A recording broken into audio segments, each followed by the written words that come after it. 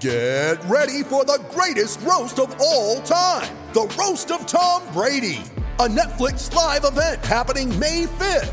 Hosted by Kevin Hart, the 7-time world champion gets his cleats held to the fire by famous friends and frenemies on an unforgettable night where everything is fair game. Tune in on May 5th at 5 p.m. Pacific time for the Roast of Tom Brady, live only on Netflix. Man Mick, Man Mick, Man Mick and his Gucci mitts. Early in the morning, while punters are yawning, he delivers mail in his Aston. He delivers mail in his Aston. Okay, huge day, huge week, obviously. One thing to do is, unless you're only betting small, don't bet every race. If you're having a proper go and it's going to hurt if you lose, don't bet every race, and of course bet responsibly. What I'm going to do is this.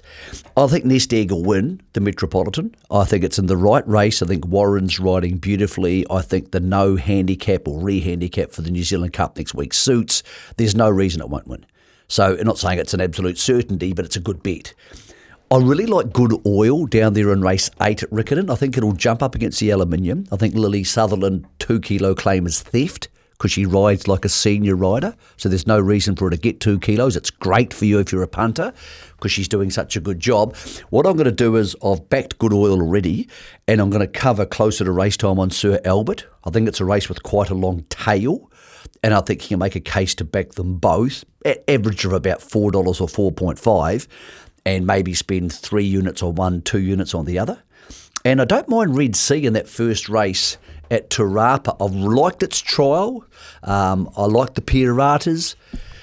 I think it can jump and run, and what you have the option to do is cover on Bellatrix Star for a little bit of your spend if you're worried, because it's bloody hard to back against Tiaka, 2-year-olds, and make money. But I just think up against the aluminium is key. So Nest Egg to win, Good Oil, I'm taking some small cover on Sir Albert, don't mind Red Sea, and I'm not going to tip you the obvious, Imperatrice and Crescetti. You know those horses as well as I do. Make your mind up about those ones, but of course, it's going to be great to watch them.